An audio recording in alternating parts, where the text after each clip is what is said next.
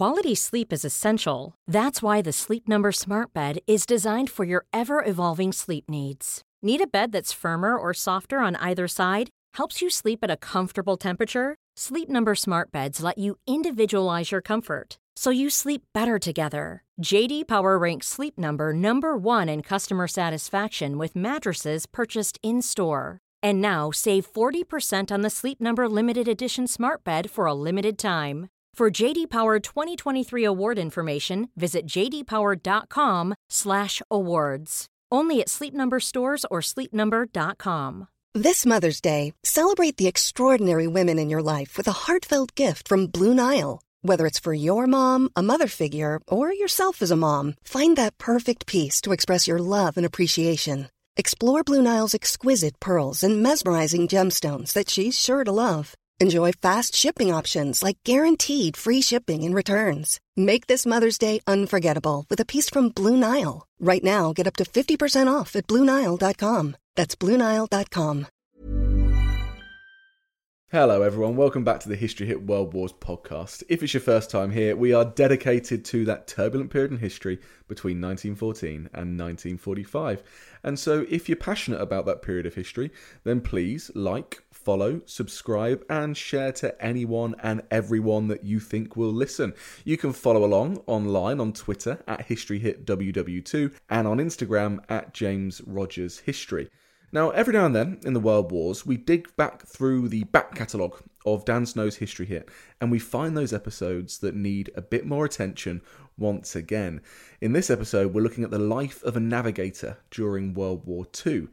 Now, this is with Arthur Spence, who was a navigator during the Second World War. He completed 2 tours of operations with 97 Squadron at RAF Woodhall Spa and RAF Bourne, and he was awarded the Legion d'Honneur for providing services to the resistance. Dan met with him at his house, and they discussed life during the war, the hardship of losing good friends, and whether or not he felt guilt about the bombing raids he took part in. You're going to love this one. It is fascinating. It is a lived history that illuminates that period of the Second World War. So enjoy.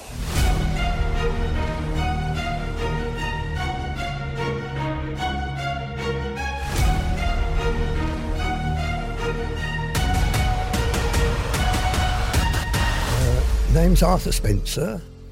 I started 43 as a sergeant, 1311996. I was commissioned in the summer, 145359, and I spent from January 43 till September 43 navigating Lancaster, mainly Lancaster OF, which stood for 97 Squadron, J. Johnny. I crewed up with a young 19-year-old Canadian. I think it would be worth telling you an anecdote about crewing up as well. I had a close friend. We'd trained together and boastings had kept us together for quite a while, and we finished up at the same OTU. And we'd only been there a couple of days, and he said, I've got myself a pilot. And I said, well, you were very quick off the mark, because we had 6 weeks, I think, to crew up. And he said yes, and he'd found an American who'd gone north of the border and joined the Canadian Air Force. And so I sought out this American pilot, larger-than-life American, enormous chap. And I said, I hear you've got yourself a navigator. Can you recommend a pilot? And he thought hard for a moment, and he said, well, I reckon young Jimmy Munro is one of the best pilots on our course. And at the next opportunity, I sought out Jimmy Munro and said, have you got a navigator yet? He said, no. So we crewed up together, and that's probably the reason I'm still here today. Tell me about how close your crew got over the course of your sorties above occupied Europe. Well, very close indeed. We socialised together so much. When we were at Woodhall Spa, most of the nights we weren't flying, we would go to the local pub, the Leagate, and we did everything together, really. 2 of the crew, the wireless operator and the engineer, decided they'd had enough at 30 and left the crew, but they were... And just explain to everyone, what does having enough at 30 mean? Well, 30 operations was a tour, and if you were in main force, you did 30, and then you had at least 6 months, in inverted commas, rest, and then came back and did a second tour, though some people who adapted well to being instructors, no doubt, never came back. And you did a second tour of 20, so you did 50 altogether. After you'd done 2 tours, the Air Force said you'd done enough. But there was a slightly different situation in Pathfinder Force. You did 30, and by that time you were in a very experienced crew, of course. And they didn't want to break up an experienced crew, so they they gave you 3 weeks leave, and to recompense for having only 3 weeks leave instead of at least a 6-month rest, you only did 15 in the second tour, so you did 45 trips altogether. In your experience of the crews you started with, how many of them survived all of those trips? It's very surprising, but 3 crews went from the heavy bomber conversion unit at Swinderby to 97 Squadron, and all 3 survived. But for some reason, a little while ago, I totted up how many crews had been lost on the operations I'd been on, and I was amazed. It was 795. So I was very lucky to survive, really. Were you aware of how dangerous it was at the time? Well, sometimes losses were quite heavy. There were occasions when the squadron lost 2 crews, and others when they lost, quite a few others when they lost 1 crew. So, yes, I was aware that. I thought after landing after the 45th operation, I thought, well, the chances of me being alive at the end of the war are far greater now than they were yesterday. Because the last 3 of the last 5 trips were all to Berlin, so which was a bit hairy. I'll bet it was. Can you talk me through preparing for one of those trips and going on one of those? Let's take a Berlin trip, for example. When did you hear about it? How long did you have to prepare yourself? And talk me through how the trip unfolded. Well, the day on a bomber squadron didn't start very early because we were flying at night. So about 9:30 in the morning, the crew would report to, well, the captain would go and report the crew were all available, report to the flight commander. No one would worry if you didn't report till 10 o'clock, but if it got to 10:15 and you hadn't reported in, someone might ask where you were. Then you went off and did an air test, and either just before the air test or during the air test, a document was published called the Order of Battle, which wasn't particularly interesting because it merely listed the aircraft and listed all the crews taking part with every member of crew listed. But what was interesting always was the petrol load and the bomb load at the bottom, because this didn't tell you the target, but it gave you an idea of how far you were going to go. A big petrol load and a small bomb load probably meant Italy or somewhere a long way into Germany. A big bomb load and a small petrol load almost inevitably meant the Ruhr, of course, or possibly one of the French ports. Somewhere in between would have meant a target somewhere in between Nuremberg, Munich, Hamburg, something like that. So you went off and did your air test, about 20 minutes, half an hour. The pilot would throw the aircraft around the sky a bit to make sure all the controls worked. Each member of crew would check their equipment. The gunners would rotate their turrets, though they wouldn't fire their guns. The bomb aimer would check his bomb sight and the front turret because he was the front gunner. The wireless operator would send and receive a short message. I would check my compasses and other instruments, and particularly my radar. And after 20 minutes, half an hour, back to base. By the time we'd got rid of our parachute and harness and so on, it was time for lunch and briefing early in the afternoon, 2:30. And that was when you really heard the target, to be sure of it. The navigator had to draw up his flight plan based on the winds provided by the Met officer. And, well, in the winter, when night was early, we'd have a quick meal and report back for takeoff, collect parachutes, go to the crew room, put on Mae West and harness, and out to the aircraft, and a chat with the ground crew, a pee over the rear wheel of the Lancaster, and off we went. All that waiting time, that preparation time, did you have a gnawing anxiety, or did you just get used to it and you're just cracking on? I think you were too busy, really, to be anxious. I mean, obviously you knew that you were taking a risk, but there was war on. And, in the summer, there was a longer waiting period, of course, because you didn't take off till perhaps 8:30, 9 o'clock.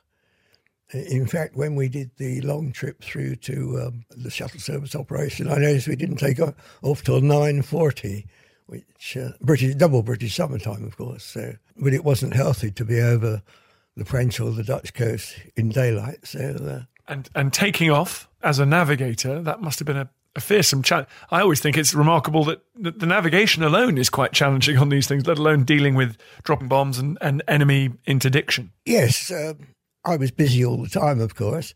We used to initially climb to 20,000 feet over base before we set course, the idea being that the Germans wouldn't know which direction you were going until the last minute.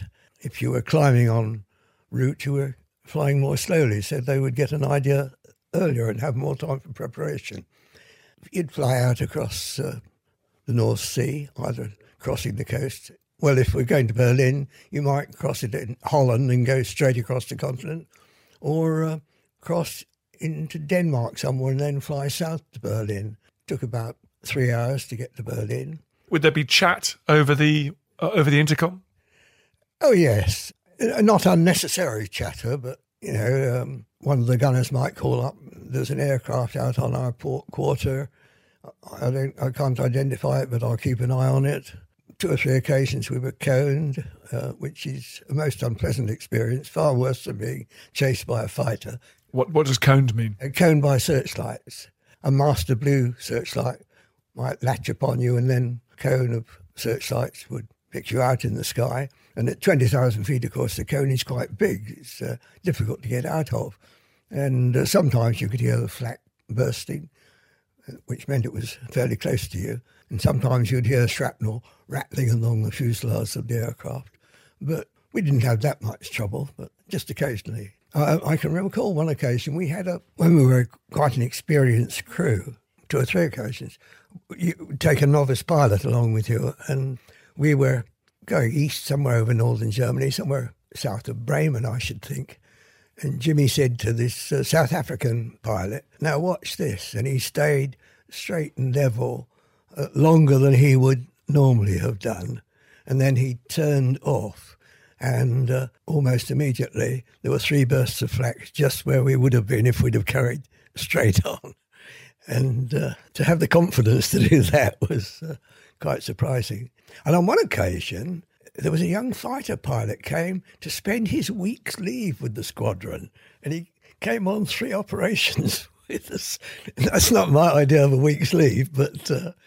And at the end of the week, we took him back to his base, Twinwoods in Bedford somewhere, with a runway of only 800 yards because he was on Beaufighters. And we took him back, and it was quite a short run to get a Lancaster off. And I think Jimmy got his knuckles wrapped for doing it when we got back to base. But you can't do much to a chap who's done 40 operations. Is there anywhere where you just dreaded going? Well, Berlin was, I suppose, the most worrying target because you were over occupied territory for so long. You were over Germany.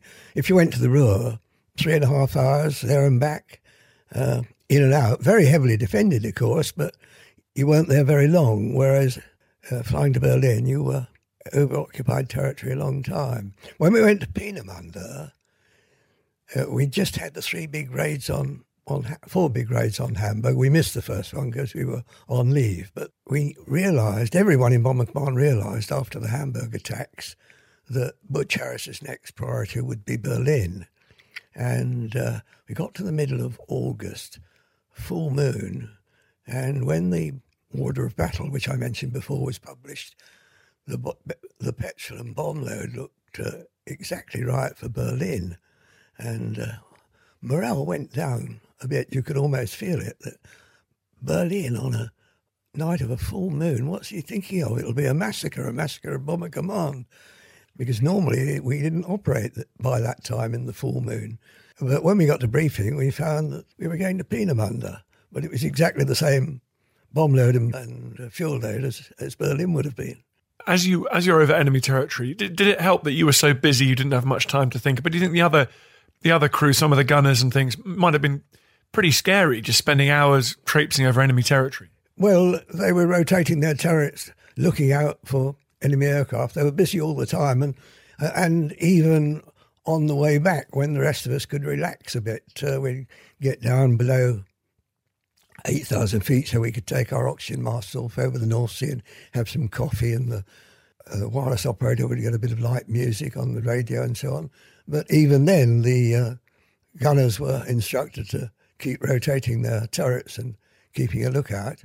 In fact, just after I left the squadron, one of the pilots was shot down somewhere north of Bourne by an intruder. He survived, and most of his crew survived, but I think 2 of them were killed. And so you kept alert even though when you were back over England.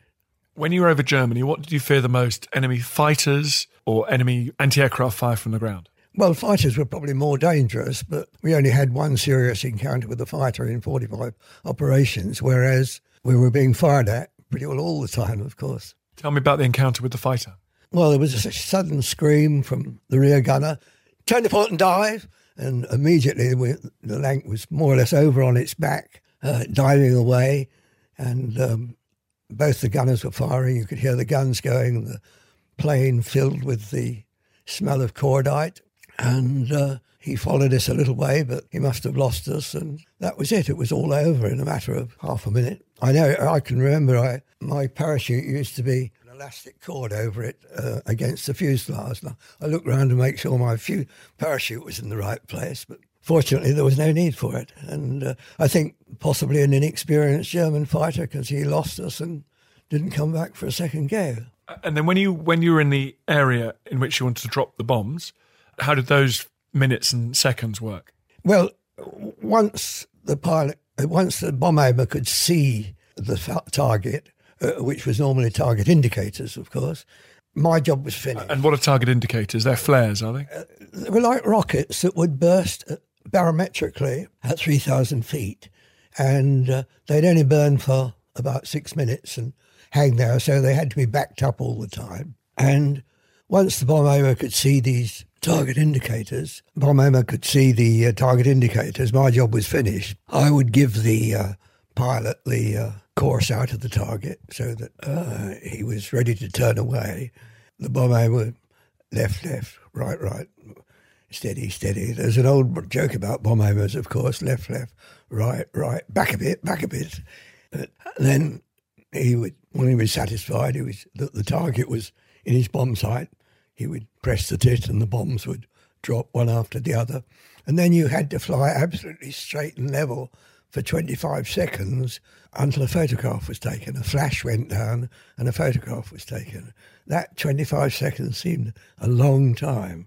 And once it was over and the photo was taken, you would turn away from the target and take the course home. What was the feeling like in the crew when the bombs went and you completed that 25 seconds? I always felt very relieved because you were carrying so much less weight, and you could almost feel the plane lift as the bombs dropped, and you knew that the worst was over. Really, you were on your way home. Though, in fact, I think more aircraft were lost on their way home than on their way to the target. But it was a nice feeling that at least the bombs couldn't blow up. What was your visibility like? Could you see the bombs impacting on the ground? Could you see other aircraft in the formation? Well, we weren't in formation, of course, like the Lanks were. We were just a loose gaggle. The last trip I did, 300 Lanks went across Berlin in about 20 minutes, so that gives you an idea of about 15 a minute going through the target. The Hamburg raids, there were about 800 in about 40 minutes, so about 20 a minute going through the target. Over the Ruhr, there was a terrific lot of industrial haze, and I think we did 18 trips to the Ruhr and only saw the ground twice, but you saw these target indicators bursting, hopefully over the target. When we went to on this shuttle service trip to Friedrichshafen, you could actually see the first green TI right over the Zeppelin factory, and there you could really see what was going on.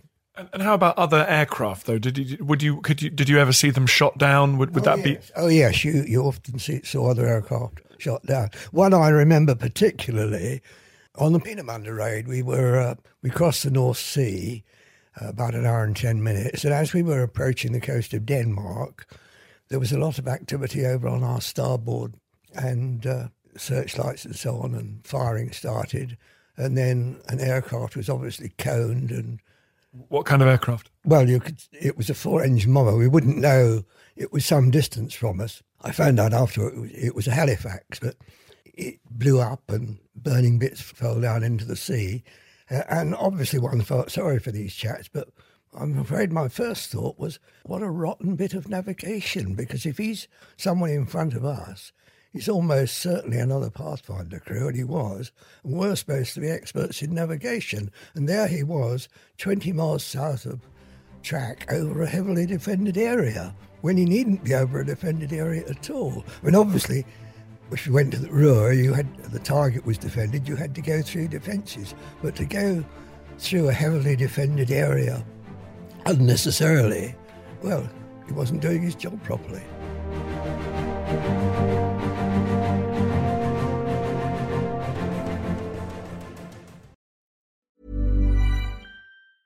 Mother's Day is around the corner. Find the perfect gift for the mom in your life with a stunning piece of jewelry from Blue Nile. From timeless pearls to dazzling gemstones, Blue Nile has something she'll adore. Need it fast? Most items can ship overnight. Plus, enjoy guaranteed free shipping and returns. Don't miss our special Mother's Day deals. Save big on the season's most beautiful trends. For a limited time, get up to 50% off by going to BlueNile.com. That's BlueNile.com. Hey, I'm Ryan Reynolds. Recently, I asked Mint Mobile's legal team if big wireless companies are allowed to raise prices due to inflation. They said yes. And then when I asked if raising prices technically violates those onerous 2-year contracts, they said, "What the f*** are you talking about, you insane Hollywood ass?" So to recap, we're cutting the price of Mint Unlimited from $30 a month to just $15 a month. Give it a try at mintmobile.com/switch. $45 up front for 3 months plus taxes and fees. Promo rate for new customers for limited time. Unlimited more than 40 gigabytes per month. Slows full terms at mintmobile.com. Hey, it's Danny Pellegrino from Everything Iconic. Ready to upgrade your style game without blowing your budget? Check out Quince. They've got all the good stuff, shirts and polos, activewear, and fine leather goods, all at 50 to 80% less than other high-end brands. And the best part? They're all about safe, ethical, and responsible manufacturing. Get that luxury vibe without the luxury price tag. Hit up quince.com/upgrade for free shipping and 365-day returns on your next order. That's quince.com/upgrade.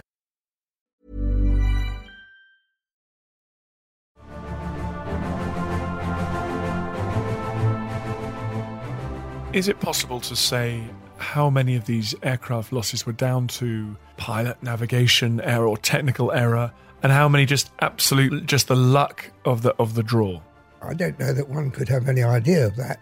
On the last of the big Hamburg operations, the weather was very, very bad. There were storms all over Northern Europe, and we were icing up quite badly. And I'm sure that night some losses were due to bad weather, but most frequently I think they were due to enemy action.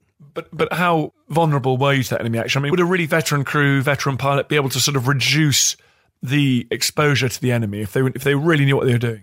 I don't think he would, not over the target. I mean, one of our flight commanders, in fact, he was master of ceremonies, as he was called, over Berlin in one of our last, and a very, very experienced chap. But he was shot down on, I think it was our penultimate operation over Berlin. He lost, the aircraft blew up and he lost an arm and was repatriated through Switzerland under this exchange of injured military personnel scheme. And when I came back from Italy, I spent a couple of days at Pathfinder headquarters catching up with things, and he was there as an air staff officer, and we went out and had a drink together and had a chat about life on the squadron. So any aircraft, any crew were vulnerable to being shot down by enemy action? Probably people were most vulnerable in their first 4 or 5 trips, 5 or 6 trips. A lot of crews came, didn't last very long, but once they lasted 5 or 6 trips. So yes, obviously experience helped, but it didn't help if you got to direct it on the aircraft, of course. So you've dropped your bombs, you're heading back you're listening to some music over the North Sea. A fairly good feeling? Oh yes, yeah. Nice cup of coffee and sandwich, a bar of chocolate, that sort of thing. Yeah. Oh yes. You've probably survived another one. And then touching down in Lincolnshire must have felt even better. Oh yes, yeah, yes. Another anecdote, let me tell you. One day we couldn't do an air test first thing in the morning as one normally did because the ground crew were doing something to our aircraft. And by the time the aircraft was ready, all the WAFs who drove the wagons out to dispersal had disappeared for their lunch. And so the flight commander was there, and we said to him, well, there's no transport about, assuming he might ring up MT and get some transport. But he said, oh, my van's over there. I shan't be needing it for an hour. I'd take my van. And Jimmy, our 19-year-old pilot, said to him, I can't drive. And the flight commander turned to me and said, makes you realise, doesn't it, how long the war's been on? Here's this chap who's done 40-odd operations in a Lancaster and can't drive a car. 19 years old. Mm. And in fact, he didn't finish after 2 tours. There was no commitment to do anything further, but he didn't want to go and be an instructor. So he stayed on the squadron, and he was shot down on his 57th operation over Berlin. And sad, really, that he'd done so many. Yes. So the whole crew were on the Runnymede Memorial, the memorial for people with no known grave. They never found the identity discs. He used to come home on leave with me occasionally, and my mother treated him like a second son, and she kept in touch with Jimmy's mother until they both died. And in fact, we're still in touch with one of his brothers and his sister-in-law. And they have stayed here with us, and we've stayed with them in Toronto.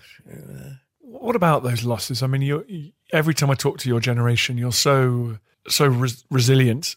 It must have been landing, hitting the ground. Did you ask each other immediately, right, who didn't come back last night? Not immediately, no. You probably didn't find out till the next morning because you got rid of your parachute and your harness and so on, went and had eggs and bacon and went off to bed till... Well, most of the squadron, most of the crew used to sleep through till midday after an operation, but I can honestly say I never missed breakfast. I was just probably so hungry that I wouldn't say I was the first in the mess to breakfast, but I'd get up about 8 o'clock and have a shower, always have a shower because heavy bombers were fairly dirty things, and get into the mess for breakfast about 9 o'clock, just before 9 o'clock when breakfast finished, and then go and have a look at the results of the photographs were published, have a look at the photographs and find out how many crews had been lost. And what happened when a crew that you knew, friends of yours, were lost? I mean, did you grieve, or was it just, did you accept it? I think you accepted it, yes. I remember the first loss was a sergeant. After I joined the squadron, most of the sergeants lived in a little plantation off the road between Woodhorse Bar and Coningsby, Nissen huts there. And at the end of the lane, there was a searchlight post. There were 3 all round the airfield and for airfield defence, and also they would form a cone over the airfield when we were coming back at night. And this Canadian sergeant had got quite friendly with these gunners, Royal Artillery people manning the searchlight post. And they were very upset indeed when he went missing after a trip to Essen. Probably more upset than the rest of us on the squadron. Well, there was a war on and people did get lost, Did you think you were going to live? I didn't really think I would survive 2 tours of operations, but I was very lucky. Did that not make you a bit upset, thinking, I probably won't have kids, not going to get to marry anyone, not going to see the world? I didn't think of it at the time, really. You just hoped you'd survive another operation, and if you did, it was a bonus. That's a nice way to live, I suppose. You're always pleasantly surprised to see another day. Yes, oh yeah. Yes, another day was always a good day. Do you look back on that time with fondness? Yes, I do, really. And it was the most interesting period of my life. I had a year in Florida. I had a year in the Middle East. I wouldn't say with fondness, but as the most exciting and interesting period of my life, certainly. And what about now with people arguing about how valuable your contribution to the war? How does that make you feel? Do you, when people now talk about the civilian casualties on the ground, the destruction of the cities of Europe, how do you respond to those sort of criticisms and arguments? Well, after the fall of France, the bomber war was the only way we could attack Germany. There was no other way until the invasion.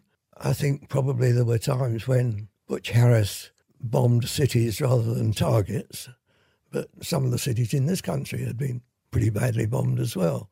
And revenge isn't a very praiseworthy motive, but one didn't worry too much about what was happening on the ground. Did that motivate you? When you were dropping bombs, do you think of Coventry and Southampton and London and Liverpool? No, not really. No, that was all in the past. By that time, the Germans weren't able to attack England. And, of course, while I was in Italy, the V2 attack started.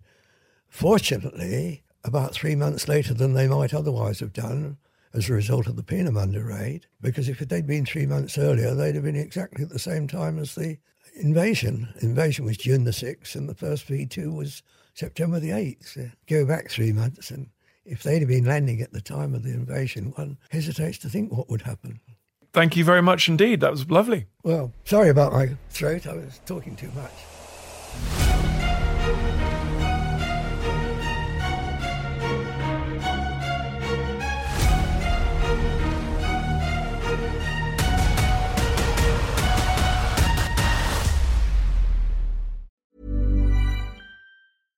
Flexibility is great. That's why there's yoga. Flexibility for your insurance coverage is great too. That's why there's United Healthcare Insurance Plans. Underwritten by Golden Rule Insurance Company, United Healthcare Insurance Plans offer flexible, budget-friendly coverage for medical, vision, dental, and more. One of these plans may be right for you if you're, say, between jobs, coming off your parents' plan, turning a side hustle into a full hustle, or even missed open enrollment. Want more flexibility? Find out more about United Healthcare Insurance Plans at uh1.com. Hey, it's Danny Pellegrino from Everything Iconic.